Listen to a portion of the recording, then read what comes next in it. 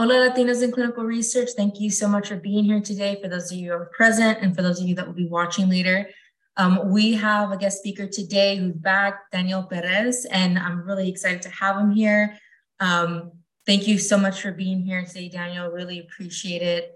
I know that your background since we last had you on has changed a bit, and just wanted to see if you wanted to kind of give an intro to yourself for those of the members that are barely hearing this for the first time, and for those that are interested in knowing on how your background's changed.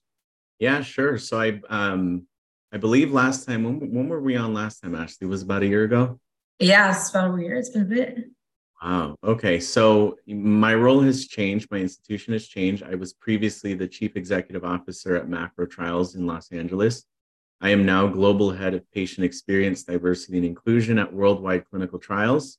I believe it's the largest mid-sized CRO serving a global reach, and I am excited to be here. So thank you so much. I know I'm really excited when I saw that your post about your new role. One, because obviously I'm very happy. I mean, as all the other co-founders know, we speak to a lot of people in the industry, and it's not often that you see a Latino in a higher role such as yours. And so I'm very happy, and also to know that it was you, right? Because we know personally, but also, on the business end, because I know that you work with Dan Monica and everybody and speak with them on sites, how active you are in the community and for sites, and a big advocate. So very happy to hear that. Yeah, it's my pleasure. I'm excited to really be in a role that can champion the site voice internally at the CRO, which I think is a much needed change. And really being able to come in, not just from the site perspective, but also the patient pathway and the patient experience journey of just saying, like, look, we need more resources for our sites. We need more resources for diverse communities. And that is something that is a constant day in and day out, I'll say, challenge, because it is a lot of getting people to think and rewire and revisit how they've done things, particularly now because it is no longer a nice to have or an altruistic motive. We know that the FDA is releasing in December the final order, if you will, that came from Congress, from the Food and Drug, from the Fedora Act, from the what's the word? I'm blanking on the word. The forgive me, my caffeine isn't kicking in. The Reform Act. So the Food and Drug Reform Omnibus Bill that came out in last year in 2022. So we're excited to see that come through in January of this year. And then in December, we're seeing that move from recommendations into requirements that is being imposed upon the regulatory agencies. Yes, most definitely. And I guess to kind of start off on the theme of today, right? As you know, May 20th was National Clinical Trials Day. So for me personally, I think it should be more than a day. I think it should be a month or every month, really. But personally, I would like to know for you, what does clinical trials mean to you, especially given your background and how you've, moved up in the industry? For me, Clinical Trials Day means being able to wake up every morning into a thriving life. I am first and foremost a patient. I was diagnosed with HIV about 10 years ago. And I remember sitting in the parking lot of the Walmart looking at my prescription medication for the first time and looking at this one pill and thinking to myself, I'm standing on the shoulders of giants, of how many patients were not lost to this epidemic of HIV and the AIDS crisis in the early to late 90s. And here I am with a management that is less complicated than diabetes. And I'm going to be able to live a thriving life that's frankly not impacted really at all, if at all, very little. And so for me, Clinical Trials Day is recognizing that there are so many elements of our day in and day out life that we either forget or we don't necessarily are connecting the dots. Even as clinical research professionals, like when I go to the pharmacy and I pick up my medication, it's easy for me to just take the package insert and toss it in the trash. But guess what? That is the investigator's brochure. If we open up that, paper thin, huge paper that turns into like a Dora the Explorer map, that's actually all of the combined clinical trial data from the phase 1 all the way up to the phase 3s and post market. So for me, Clinical Trials Day is really having a stance of gratitude and being first and foremost a patient, and also being able to advocate on behalf of my mom. Because of my career in clinical research, it's not easy for a healthcare practitioner to try and, confuse my mom or give her misinformation, because I'm always in the room and you can't really get anything through me. And I think that it's something it was born out of my career in clinical research. Well, thank you so much for sharing that. Definitely, important to get the personal perspective, right? And yeah, for me, kind of resonate with what you just said about your mother. I've noticed that for me, with my father, that is, and my mom a little bit. She's a nurse. She's a little bit more the word terca, like she doesn't want to, involve me a little too much. But my father definitely, being able to be in the room with him, give him some movement with his physician, and seeing it firsthand also how there is misinformation and or the way that it is delivered or it's inaccurate or not as smoothly for Spanish speaking patients. So thank you for sharing that, for sharing your story. I really appreciate it so much. Yeah. Moni, before I kind of just go on the next question, Monita and Chris, if you guys wanted to ask anything before I shift, I don't want to take over this too much. No, it's fine. I was actually thinking when Daniel was talking about obviously his personal perspective from the clinical research world and as a patient, and then also thinking about his career or how you started and where you are right now. How long has it been, Daniel? 14 years. Imagine in 14 years, you started as please remind me, how do you start in the industry? I started as what you would call an environmental services tech at Cedars-Sinai. So really just working as stock surgical supplies, vomit bags, gloves, helping the emergency department staff maintain a efficient workflow from the support side of things. And what happened there was, my mom always said, once you get your foot in the door, don't just get accustomed to being there. Always ask for more work or ask to be challenged some way, somehow. You're too smart. We gave up and we sacrificed so much to be in this country for you to just become complacent.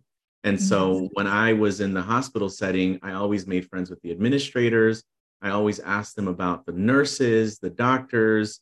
I was never, not once shy of rubbing elbows at the nursing stand when everybody else was like, oh no, you're supposed to be invisible. Like you're supposed to just come in and you're not supposed to interfere or interrupt. And what I found was doctors and nurses, they love to interact. They love to teach. They love to tell you about the work that they're doing. And so there's a saying that I grew up with, preguntando se llega a Roma. And so, if you ask enough times, you'll get to Rome and you'll get signposted there, right? And so eventually I started working with doctors asking for more work. Oh, Daniel's good at Excel. No, I wasn't. I was on YouTube University learning all of the Excel, right? But you always say yes to the opportunity. You always say yes, is what I was taught. And so eventually I found myself working with principal investigators on research projects. What is it? I don't know, but sign me up, right? Because there's YouTube University and I'm sure I'm going to learn from you. And so I began to work in neurosciences on a pituitary program. And throughout the years, I suddenly stumbled into a research assistant role, and that became a clinical research coordinator role. And eventually that became a clinical research manager role at a different hospital. And I worked there doing programmatic management, NIH funded primarily, and also pharma sponsored. And then one day I found myself being appointed CEO of a startup company and really building out a site network and infrastructure for research naive physicians. So really looking at those doctors who they put their hands up in the air and they go like, I want to do clinical trials and I've got the patients, but I don't know how to do it, right? And so building out an entire infrastructure, clinical operations for them, so that by the time that I came into the job hunt and it's like, well, what do you want to do, Daniel? I'm like, I don't want to be a CRA. That's for sure. I respect the role so much, but I it's not for the faint of heart. I don't want to get into project management because I'm tired. Didn't want to get into ClinOps. And so when the conversation started with Worldwide, the job didn't exist. It was something that we created together over the span of, I think, 6 or 7 months. And we landed at this role because I have a background in patient experience and pathways and working at bedside and working in an academic center and also in clinical research and site level ClinOps, which I was very vocal. You can talk about diversity and inclusion, and you can go out and find someone with a pedigree who's been 15, 20 years at a CRO.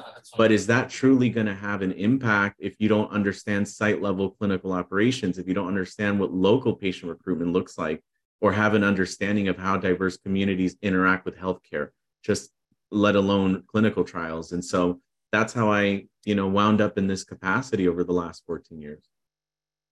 Wow, you have done so much. Yeah, and I didn't know that was worldwide. That's amazing. Wow. Wow. I mean, and yeah, go ahead, Ashley.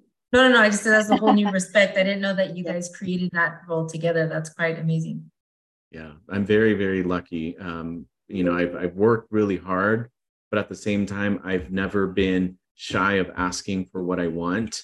I think as Latinos, sometimes we may fall into the trap of you work hard and you're lucky to be here.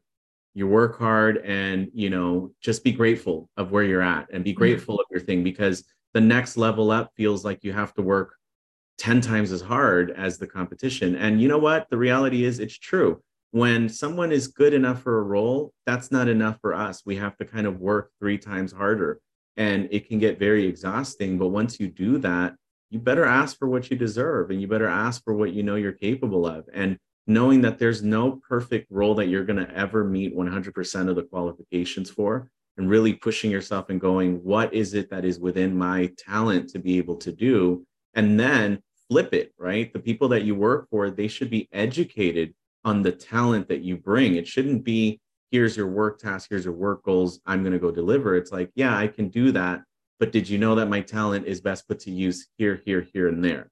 And when you do that, I think it's very rare that we find ourselves advocating on behalf of ourselves, because I think a lot of us do grow up with that mentality, right? Of like, you're already here, don't make noise, don't be malagradecido. Like, you are here and you need to have an appreciation of the work that's being given to you. But the reality is we're very, very talented. And I think we oftentimes sell ourselves short. I agree 100%. Totally agree too. Yeah, I think by hearing all that you have been sharing, it reminds me of something that Dan has been saying many times in his podcast, and is related to making yourself a generalist. And you did it from the bottom to the place where you are right now. You are very you are well-rounded in the industry. You have a lot of knowledge, and you have been giving yourself a lot more opportunities, which I think is amazing, because that's the way we open the doors, and that's the way we also discover our own strengths and weaknesses, and also find where we can flourish, or in which positions or which situations can we become experts, and not just that, but feel joy doing it, right? So that's I think always going a mile ahead and learning more than you're supposed to, doing more than you're supposed to, is not just for the business where you are working, but it's also for yourself. The only person that at that point is growing is yourself, and you're giving opportunities to your own. So I love what I'm hearing. I love hearing what you're saying. I love hearing all your experiences, and most of all, knowing that that you have not settled for just less than you deserve. And on top of that, hearing that your mom was always there supporting you. That's amazing. Yeah, always. Yeah, I think given your background and everything, and I think this goes for everybody here listening today right now, as well as for later in the recording, is that, regardless of what station you're in, always, if you know more from your experience and you see somebody else coming in, again, regardless of the background, whether they're Latino or not, the point is to try and see their strengths, right? And understand maybe where they're coming from. And like Daniel said, looking at the background, making sure that if you're in a position to actually be fortunate enough to give somebody the opportunity to work somewhere, always consider their background and their strengths, and make sure that they're not cutting themselves short, right? I was in a position not too long ago with an international medical graduate, and she was extremely smart, and she was asking for literally 20 or 30,000 below what her range was. And when we discussed about potentially moving forward or up, she was very hesitant about, asking for more, when it obviously, she was very well deserving of that. So yeah, when you say that, that really resonated with me very much. And so thank you for mentioning that. And hopefully for those that are listening, if you have that opportunity to do that for somebody, please, don't hold off on them. But yeah, when Daniel was saying that if there is an opportunity, you should take it. It actually reminds me of the Virgin Atlantic founder. He has that quote somewhere, Richard Branson, that it says, if you have a great opportunity, take it and then learn in the process, mm-hmm. right? And that's how we should take the opportunities and work. Obviously, not doing less than you're supposed to, but doing more than you're supposed to. That's how you go and get to points that you probably don't even imagine. Sure. Well, I think the next thing I'd like to ask Daniel is, as we talked about what clinical trials means to you, and in your role, I'm sure you're given multiple opportunities or various ways in which you can make an impact in the community, whether it's in the long run or short term, right? And so I guess, as far as you're able to share, of course, how exactly, how are you trying, to make impact, whether it's through work or personal? You can talk about personal if work is not, not able to speak about work, but what are different ways that you are, doing your end to, I guess, be an advocate? Because I know you do many things even outside of your work. And so I feel like what I commonly see, especially in the Latino community, is that, we work, and then we go home and attend with our family. But I do think that having presence and advocacy in any way, which way we can, is very important in getting out there and spreading the word about the importance of our group, and making sure that we're being seen and heard in different various aspects. So I'm just curious on your end, how you are outside of all that. Yeah, so within the environment of work, I think folks are very surprised when I speak business in the context of diversity and inclusion.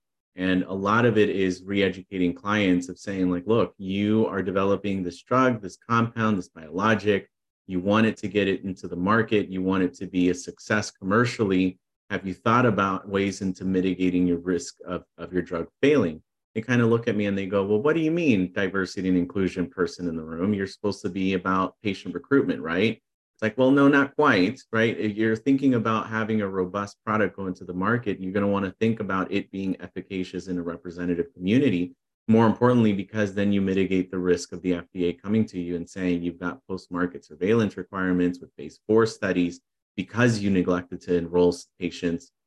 We look at Plavix, which was approved, but it demonstrated similar efficacy to placebo in Asian American population. So now you've got the state of Hawaii and over $1 billion in class action lawsuits to Sanofi and Bristol Myers Squibb. They kind of look at you and they go, oh, I didn't think about that. Right. So how much is an investment of $1 to $2 million in your program now to support community-based sites, to be able to support more resources? You're flinching when I tell you to contract a study coordinator at $85 an hour of bill rate. But guess what? There is an extremely high turnover of study coordinators. And if they're going into contracted roles, it's because they're being paid better. So put your money where your mouth is, right? And it's a lot of educating sponsors. It's a lot of educating clients and making them realize that their investment has a return that has a commercial impact. This is, you're thinking further down the road. You may not see it an immediate return on your study specifics, right? And I can sit there and tell you, yes, we need a community-based site. Let's get them a contracted study coordinator, a data entry person. Let's get them the equipment that they need. Let's procure the centrifuge with the refrigerated capabilities. Like, let's give the site everything that they need, and they've got the patient reach and enrollment. We can do that. But I think it's harder for clients to see the big picture of the commercial impact. And that's where I balance being able to dial things high level for clients and also coming into the project delivery teams and saying, no, this is how you're going to be able to support a community-based site. These are the things that when you go to an academic medical center, you don't have to think about the 20 Celsius fridge or the minus 80 or things with the capabilities that way that perhaps smaller sites are struggling to get a hold of or even maintain because they're rented on a study by study basis, right? And so that's the impact side of the day-to-day work. It could be client facing, it could be bid defense meetings, it could be coaching a project delivery team with a site that they may be very frustrated with, and then just making them realize, like, look, I don't believe a site out there that is intentionally trying to make your life miserable. You've got to learn to read between the lines. What are the struggles of the site? What are their frustrations? What are you not listening to? That's kind of the day in and day out impact. And one of the things that I'm doing now is I'm driving a global reach for language interpretation capabilities for worldwide, so that when we come to a site and we say, what languages other than English do you have access to in terms of patients, we're able to put an interpreter in a box, ship them to the site. And when you activate that first immediate patient encounter and you pick up the phone, you can dial in the interpreter from the very beginning of your pre-screen. And when the patient comes on site, you have an interpreter on an iPad. It is a live person geographically from the region. So you can have Spanish from Spain, Spanish from Mexico, and Spanish from Central America. Wow. You touch on the actual map, and that is where the interpreter is going to come to life and be able to have medically qualified and certified interpreters who are culturally educated in that region. And the continuity of not just that, but also helping sites with like informed consent, with a short form and then fully translated documents, and how do they SOPify their informed consent of a non-English speaking patient. Like all of these things I'm designing at the global scale, and I'm kind of coming to the organization and I'm saying, here are the resources that you can invest in, here's the impact you're going to have. So it's really like, I've been telling folks in the next year, I'm going to need to hire 1 to 2 people, if not more, because there is the aspect of my job that is a lot of global design of tools and resources, like the ones that I'm talking about with language interpretation. And then there's the day-to-day operational side of coaching project delivery teams. So it's going to be more of like a diversity project manager type of role that will be reportable up to me. So I'm starting to think about how Worldwide needs to start to grow this service line, because again, it's only going to get, the demand is only going to get bigger and bigger and bigger after January of 2024. I'm not going to be able to keep up with it, which is great. That's great job security, and that I've made out for myself. But the thing is, you're seeing new roles. The new roles are coming to alive. You know, the organizations are giving birth to brand new roles that historically never existed, and that's because we are in a new unique needs environment with where we're at in the industry. You heard it here first, guys. Send all resumes to Yes. Daniel. No, Yeah, I love it. I love I got goosebumps. I got goosebumps. Yeah. Daniel. We want 10 Daniels in every single company, Yeah. really, because Yes. the people that have your role in some of the companies are not doing what you're doing. You're No. truly transforming. You're transforming that company. I can Yeah. tell you that, and slowly but surely, besides transforming that company, you're going to transform many other organizations, because everybody's gonna be wanting to do the same. Yeah. Don't be surprised if you get a job offer after this video. Yeah. Oh my gosh, but that really is amazing to hear that. I've actually seen that on the like therapy end, as far as like physical therapy. When I hurt my ankle, they did do this with doctors, where they, you know, if you're at the therapist and you don't have a doctor's, referral, they tune in a doctor from somewhere and then they assess you there virtually, and then you get the referral and you don't have to worry about this or that. But that is amazing. I really love hearing that you guys are doing that. It's about time. We've talked to, whether it's here in person through webinars or over the phone, that we don't have, for all the members to see or hear. We've heard so many talks and so many this and so many that for the past few years. And this is the first time, honestly, where we've seen or heard something that is actually clearly effective. And that's a big change. So thank you so much for for being, again, advocating for that, having the background you did to bring this information and actively constantly sharing, your input that is clearly very important to, these companies and all the change that you're bringing, because it is the long-term goal, right? And so that's amazing. So like just hearing that is one of the biggest issues that we hear that are like on boots on the ground, right? The translational issues and the ICFs and all of that. Me personally, I'm curious, and I know that the rest of the co-founders have been curious as well. If you can speak to this, is there's a lot of like not maybe red taping, but just like processes. So many people you have to go through, right? Levels of people to get answers and this and that.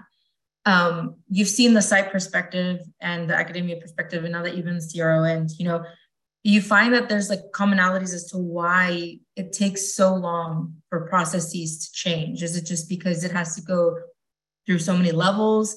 Is it because you're just, really having to take multiple perspectives before even considering the process of how it'll affect the change? I mean, I'm just curious on the operation end. Yeah, so it's all driven by costs. Okay, this is my biggest surprise. Sure, anybody can help on the project, but a CRO, so the thing is, as a CRO, we are hired. Okay, we are hired on behalf of the sponsor to do a job.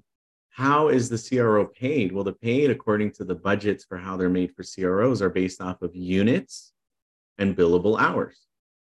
And so if I have one specialized team, that's my site activation management team, supporting activities that really a CRA should be doing, it upsets the balance of a billable hour versus a unit.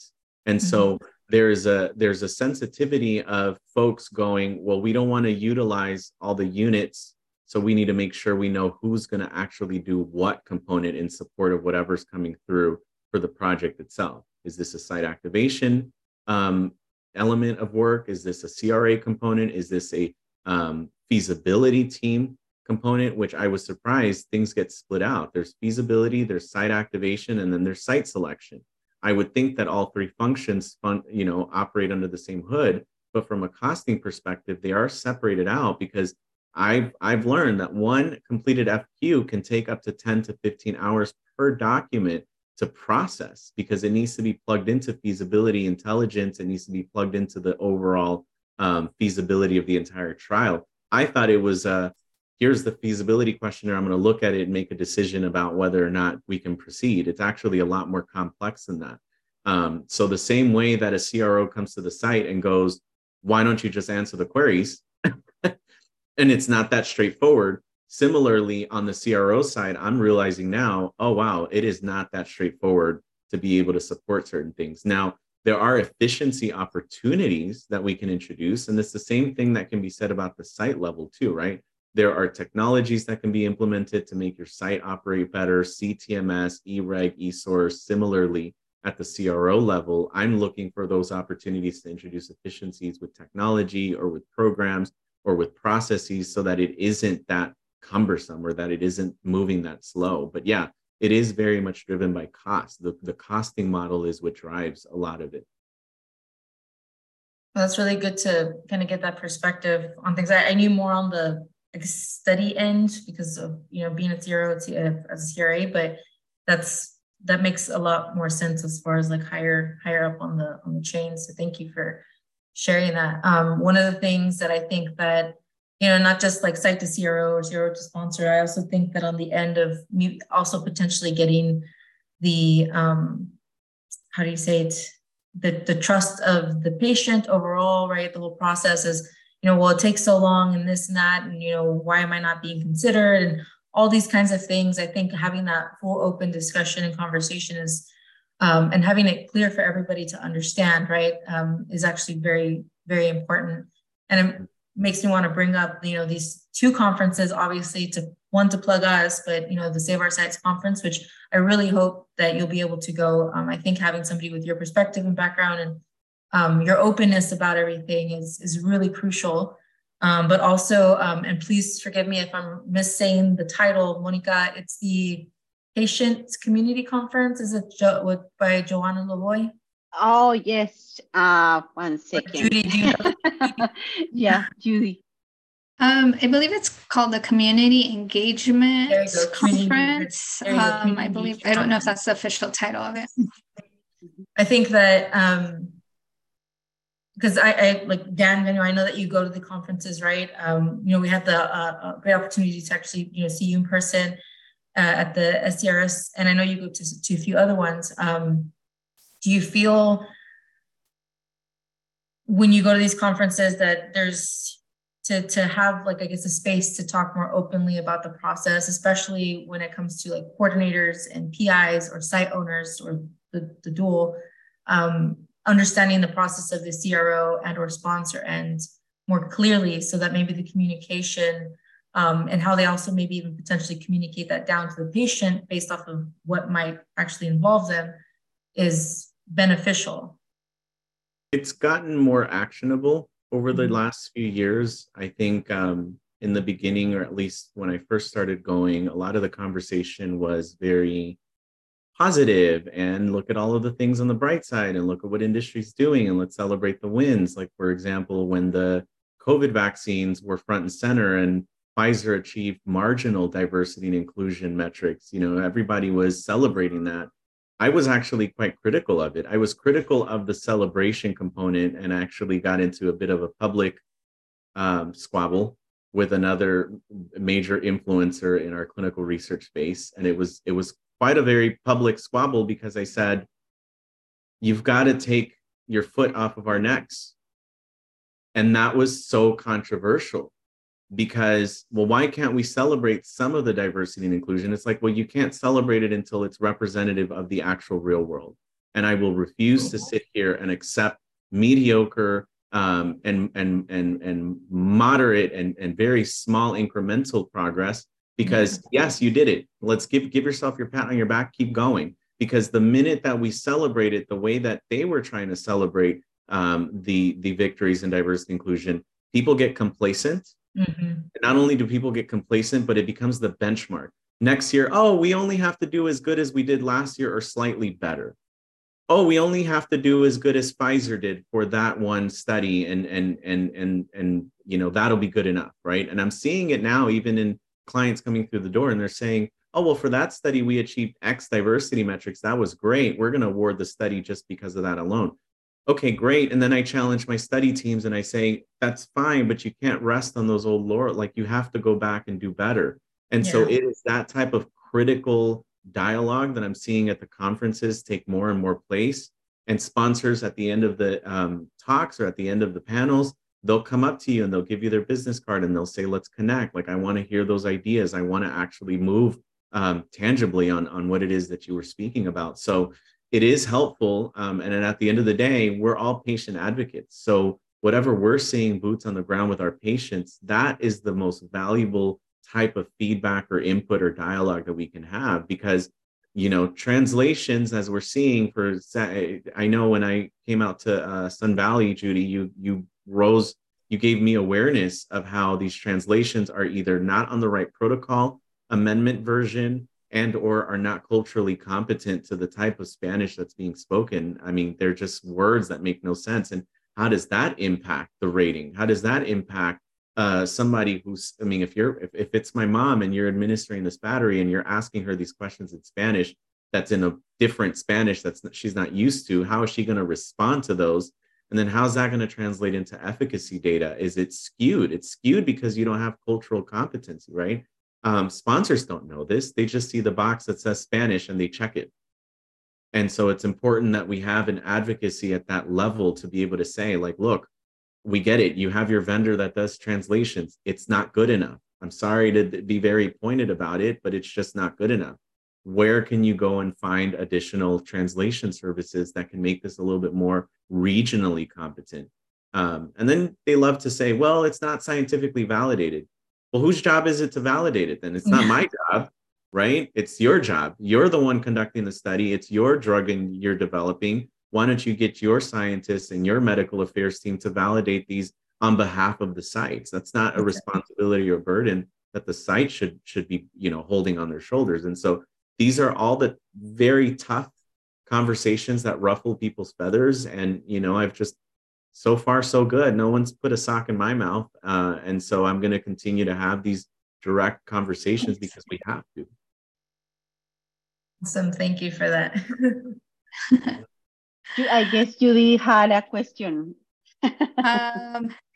Yeah. So, well, I guess you kind of spoke about it already a little bit, but now that you're, on the CRO side and you worked at the site side, there's a lot of times that you'll see on LinkedIn and other places that sites tend to complain, right, about CROs, sponsors, about all these things. But as a site, I don't really know the ins and outs of what goes on at a CRO, right? You just kind of give us a little review so I understand certain things a lot better, which is why things take forever. We reach out, we don't get a response right away, we don't get a resolution to things, so it gets frustrating. But there's a whole process behind the scenes that we don't really understand happens, which is kind of what you mentioned. I guess going back to that, is there any advice you would give to sites before we're just quick to blame the sponsor CRO? Maybe, I don't know, things to think about or a different approach, right, for certain situations that we run into. My favorite trick up my sleeve that whenever I had team of coordinators or research managers reporting up to me and they would be frustrated. They're like, I can't get my payment, or they won't pay me, or they won't respond, or I can't close this query because the data manager won't. Okay, so things of that nature. One of the first things I ask is, have you picked up the phone and called the number in their signature line? 9 times out of 10, the answer was, oh no, I just sent a follow-up email. Well, let me tell you something. How many emails do I not get? And I'm sure we all get. And how many times do we want to sit there and just bang our head on the computer screen and not have to deal with responding to an email? Because it's always the email that just immediately got in within the first 2 minutes of us sitting at our desk that get our immediate attention. Mm-hmm. So there are 2 things that I do. Number 1 is I get on the phone. Number 2, I leave voicemails. And number 3, I smile when I'm on the phone.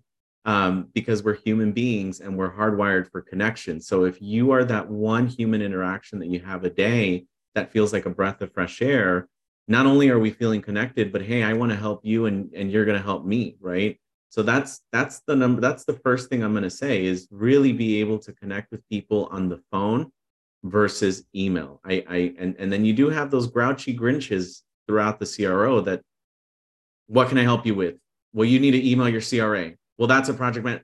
Even with those Grinches and those grumpy people, still smile into the phone, still exude that warmth, because I guarantee you that it's nothing personal. They're going through a lot of stuff. They're going through an incredibly heavy workload, etc. So that is it's always worked wonders for me. I actually, a lot of the things that I see folks complaining about on public social media, yes, I've encountered them, but more often than not, 9 times out of 10, the secret formula to how I've gotten to resolve them has been just getting on the phone, just literally getting on the phone, leaving voicemails, getting to the right person. And yeah, I mean, that's been immensely helpful for me. Thank you for that. Yeah. I, as a CRA, when we would deal with sites that had issues with payments, usually it was just done through email. So yeah, definitely I can attest to that. And Naomi also agrees. Thank you, Naomi. Kind of jumping back real quick to that last question we asked, you had mentioned how, having advocacy and also groups of, I guess, other resources for patients, right? And so, we always talk about site and usually CRO, right, or sponsor, but, shifting it back to the patient.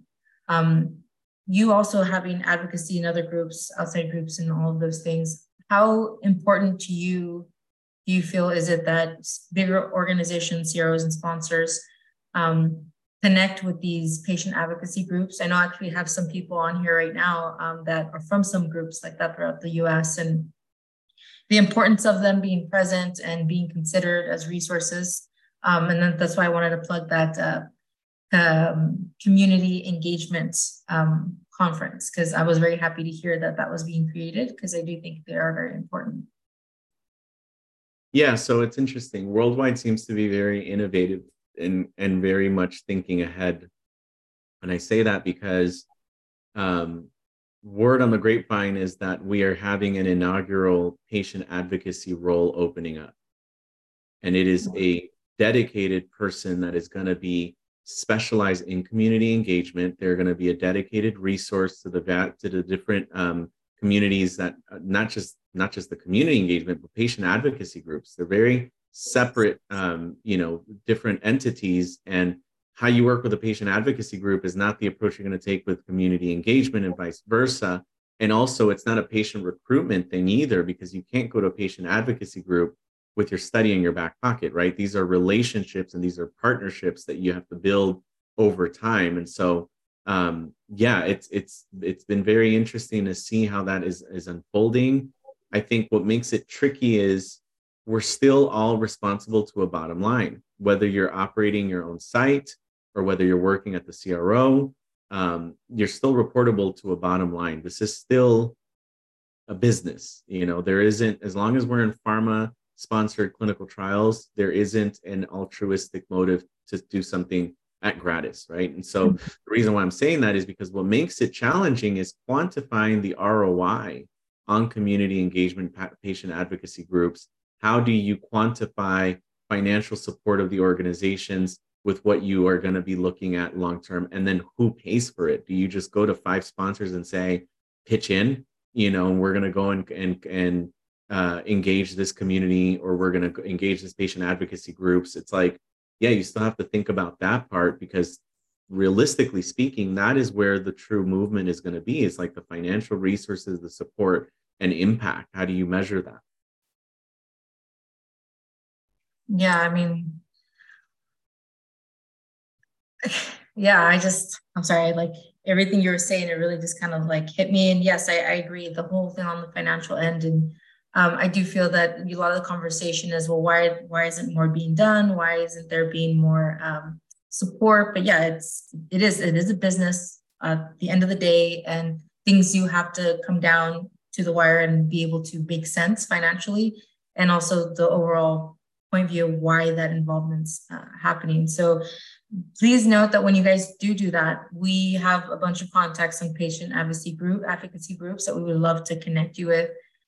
So please, if we can do anything to help connect you and worldwide with those people, we would be happy to. Maybe even we can do a situation where we have another webinar and announce that, and hopefully we can get a big group of people to get connected.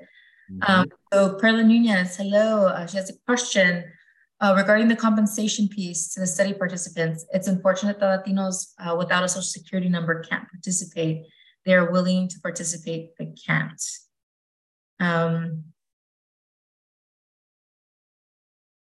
So my question is there anything that's being done? What is being done? Because, I mean.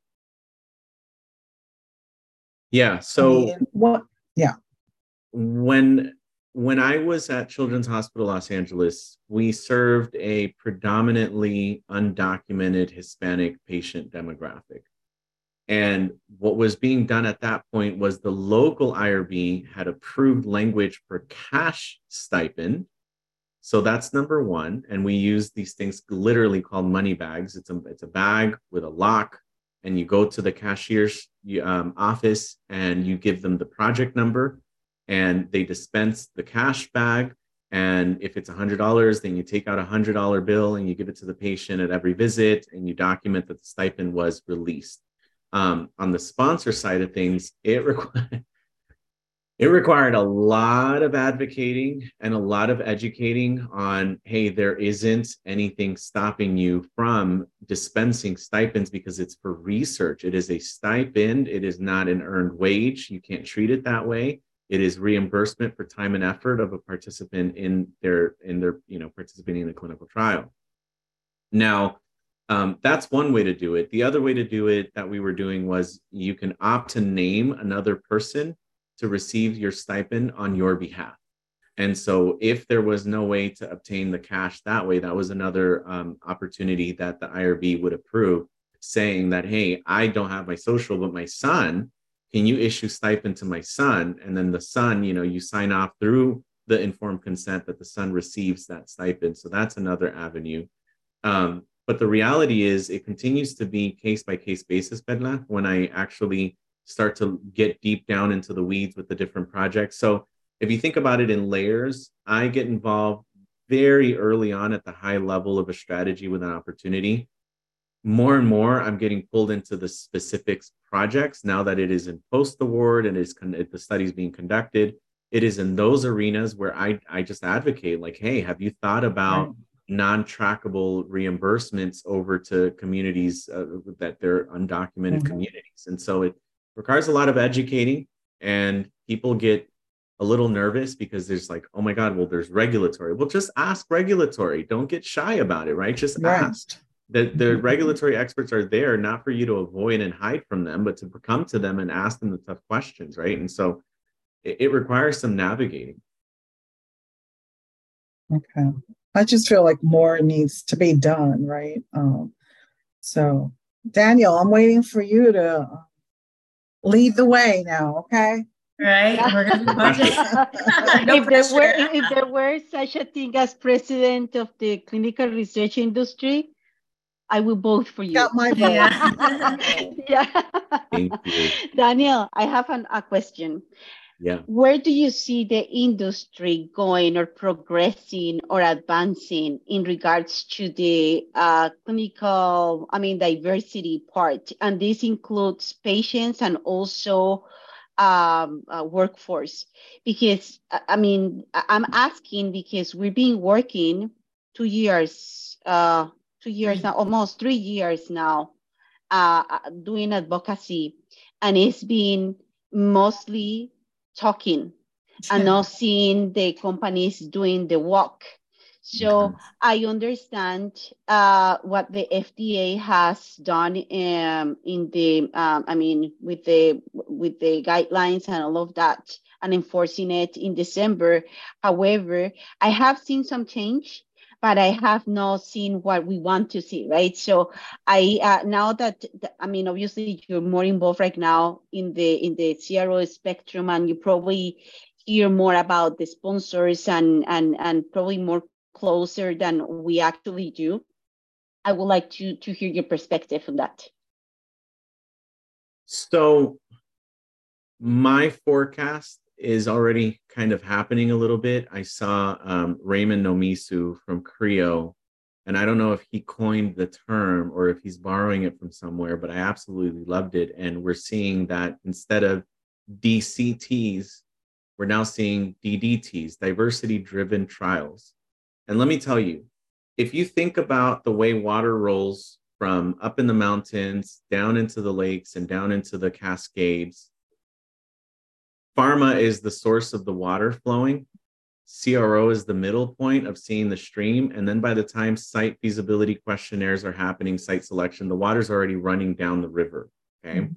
So when I say upstream, think about me sitting over here seeing what's coming. And let me tell you, you may not be seeing it now, but what's coming in the pipeline, what's coming in site selection during Q1 and Q2 of 2024, the different things that are going to be coming down opportunity-wise for 2024 are all going to be driven by diversity and inclusion. Why? Because sponsors are not just asking about it, they're holding our CROs accountable to what are you going to actually do during feasibility questionnaires, site selection, et cetera. And so on the industry side of things, you're going to start to see it become squeezing and making it a criteria for site selection. So my biggest advice for sites is develop your own diversity and inclusion strategy, create slides, create material, create gone are the days when you do the one pager on your site and your PI. Now it needs to be on diversity and inclusion because frankly, there is less and less. I had a sponsor the other day who said, we care less about the key opinion leader and we want to know more about community-based physicians.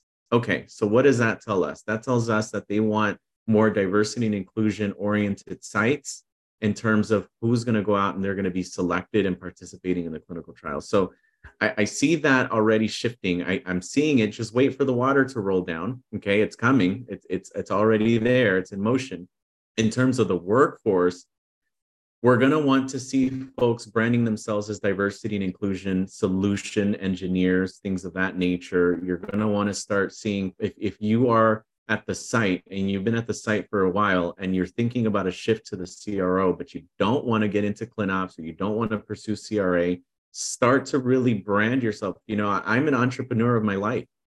Okay. You have to be an entrepreneur of your life. You have to be an entrepreneur of your career. So test, and you have to find ways in which you're going to market yourself and ways in which you're going to, hey, I have like a company, right? I put out a new product.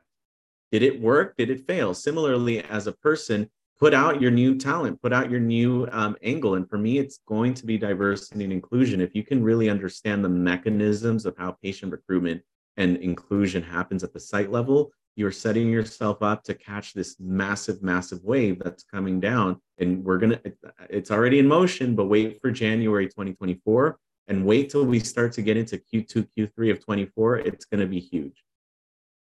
Well, that's Well, really that's nice to hear. amazing to hear. Yeah.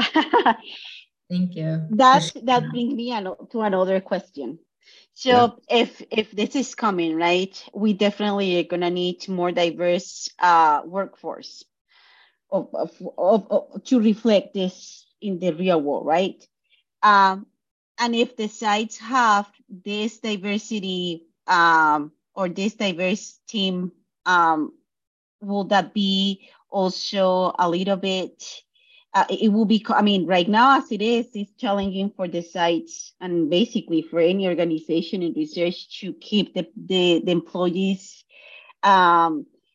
The retention has become a little bit of a challenge, right? And more especially for sites, because the sites are losing their professionals to the sponsors or the CROs and all of that. How you see that going when this water comes to the sites? I think looking at folks from different vocational backgrounds and really developing training and education pipelines for them. For example, licensed vocational nurses, medical assistants, phlebotomists, going into these trade schools that are, you know, like, let's face it, right? We all don't have the same educational opportunities, and some of us can't afford to go to a university, or some of us unfortunately had to stop going to school so that we can work and provide for our families. And for me, I had to work alongside school full time because my mom was a single parent. And if I didn't provide some financial support, we just wouldn't have made it. And so easily I could have gotten, you know, stopped along the way in my higher education. Fortunately, I didn't have to. I did something like Mary Kay, which helped immensely, right? But not a lot of people are, I think, like me, who are saying yes to every opportunity.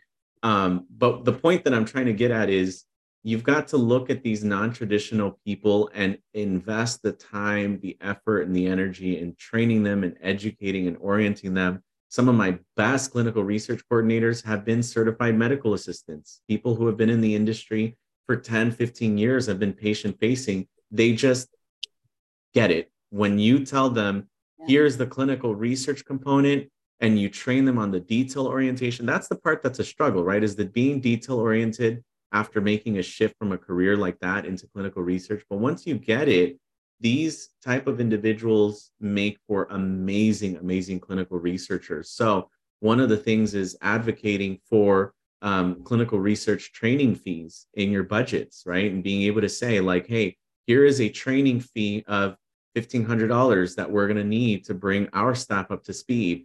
How do we justify it? Well, you have a shortage of clinical research coordinators. We have a research assistant. There's a pathway to become a coordinator. I need time and effort as their manager to be able to train and develop them, right? And so there is a shortage, but I think that is one of the tools and it's an untapped resource. It's an untapped network of professionals that are probably 10, 15 years into their careers. And they're like, I want more. This can't be it for me. And it shouldn't. And it's, you know, what a rewarding and satisfying feeling it was for me when I took someone who was 18 years medical assistant and then went on to become the highest performing study coordinator globally for a phase 2 clinical trial, and was being put on a plane to go to investigator meetings and to go and lead webinars, because he was the best study coordinator on the study. Like that was a proud mommy moment, because here you have someone who thought that that was it for them, that they were going to be 18 years in a medical assistant role forever, and that,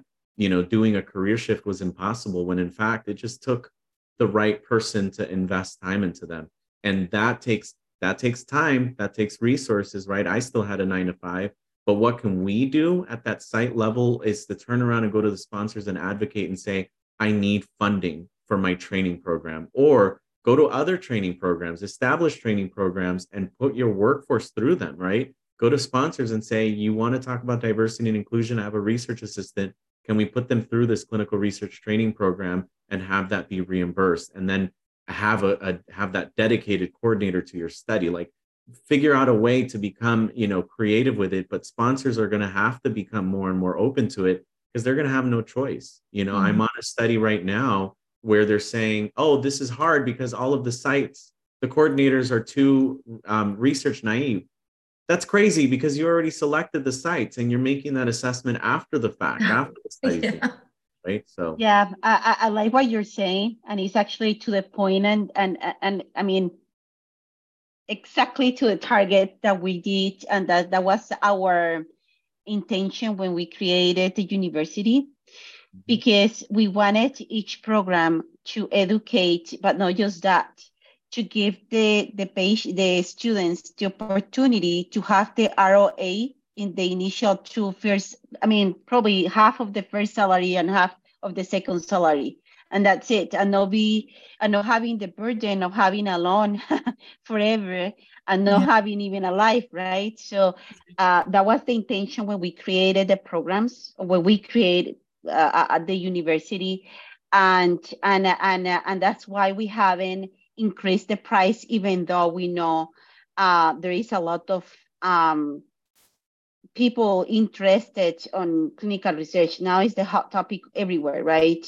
Yeah. But we didn't want to do it, I mean, thinking on taking advantages. No, we have been thinking about the rural areas. We have been thinking about the new generations that probably don't have the possibilities to pay, and especially thinking about the communities, especially obviously the Latino community that oftentimes don't have opportunities. So we say, okay, this is the right price that is not so low that people don't value it, and it's not so high that they are going to be forever owing a student loan, which is going to be the next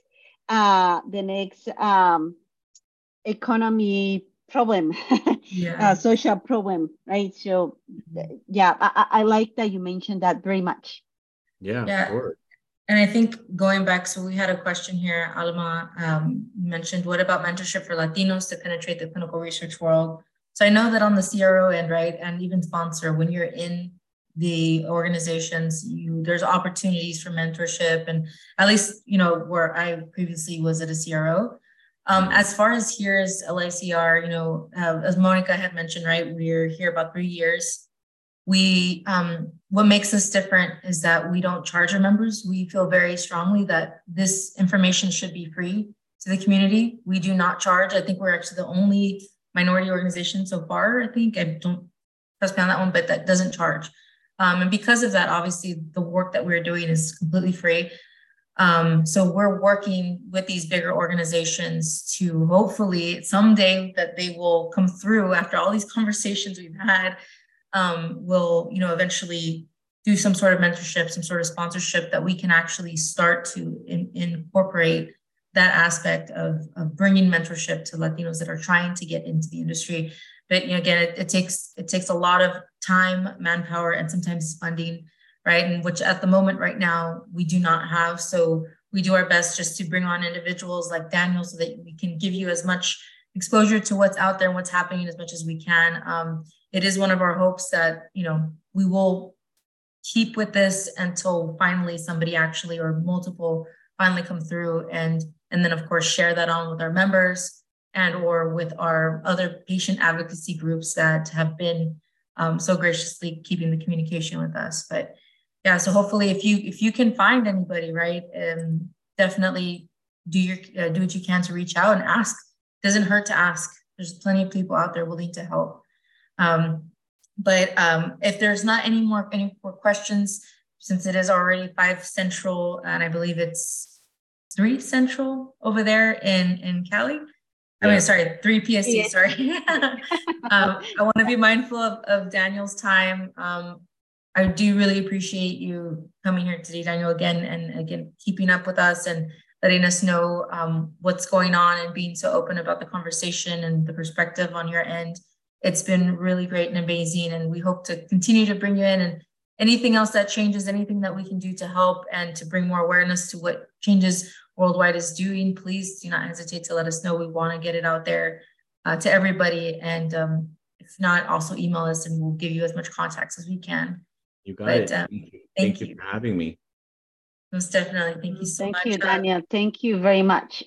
Right. Thank you, everybody. Thank you. Yes, you guys have a great week, and till next time. Bye-bye. Bye, everybody.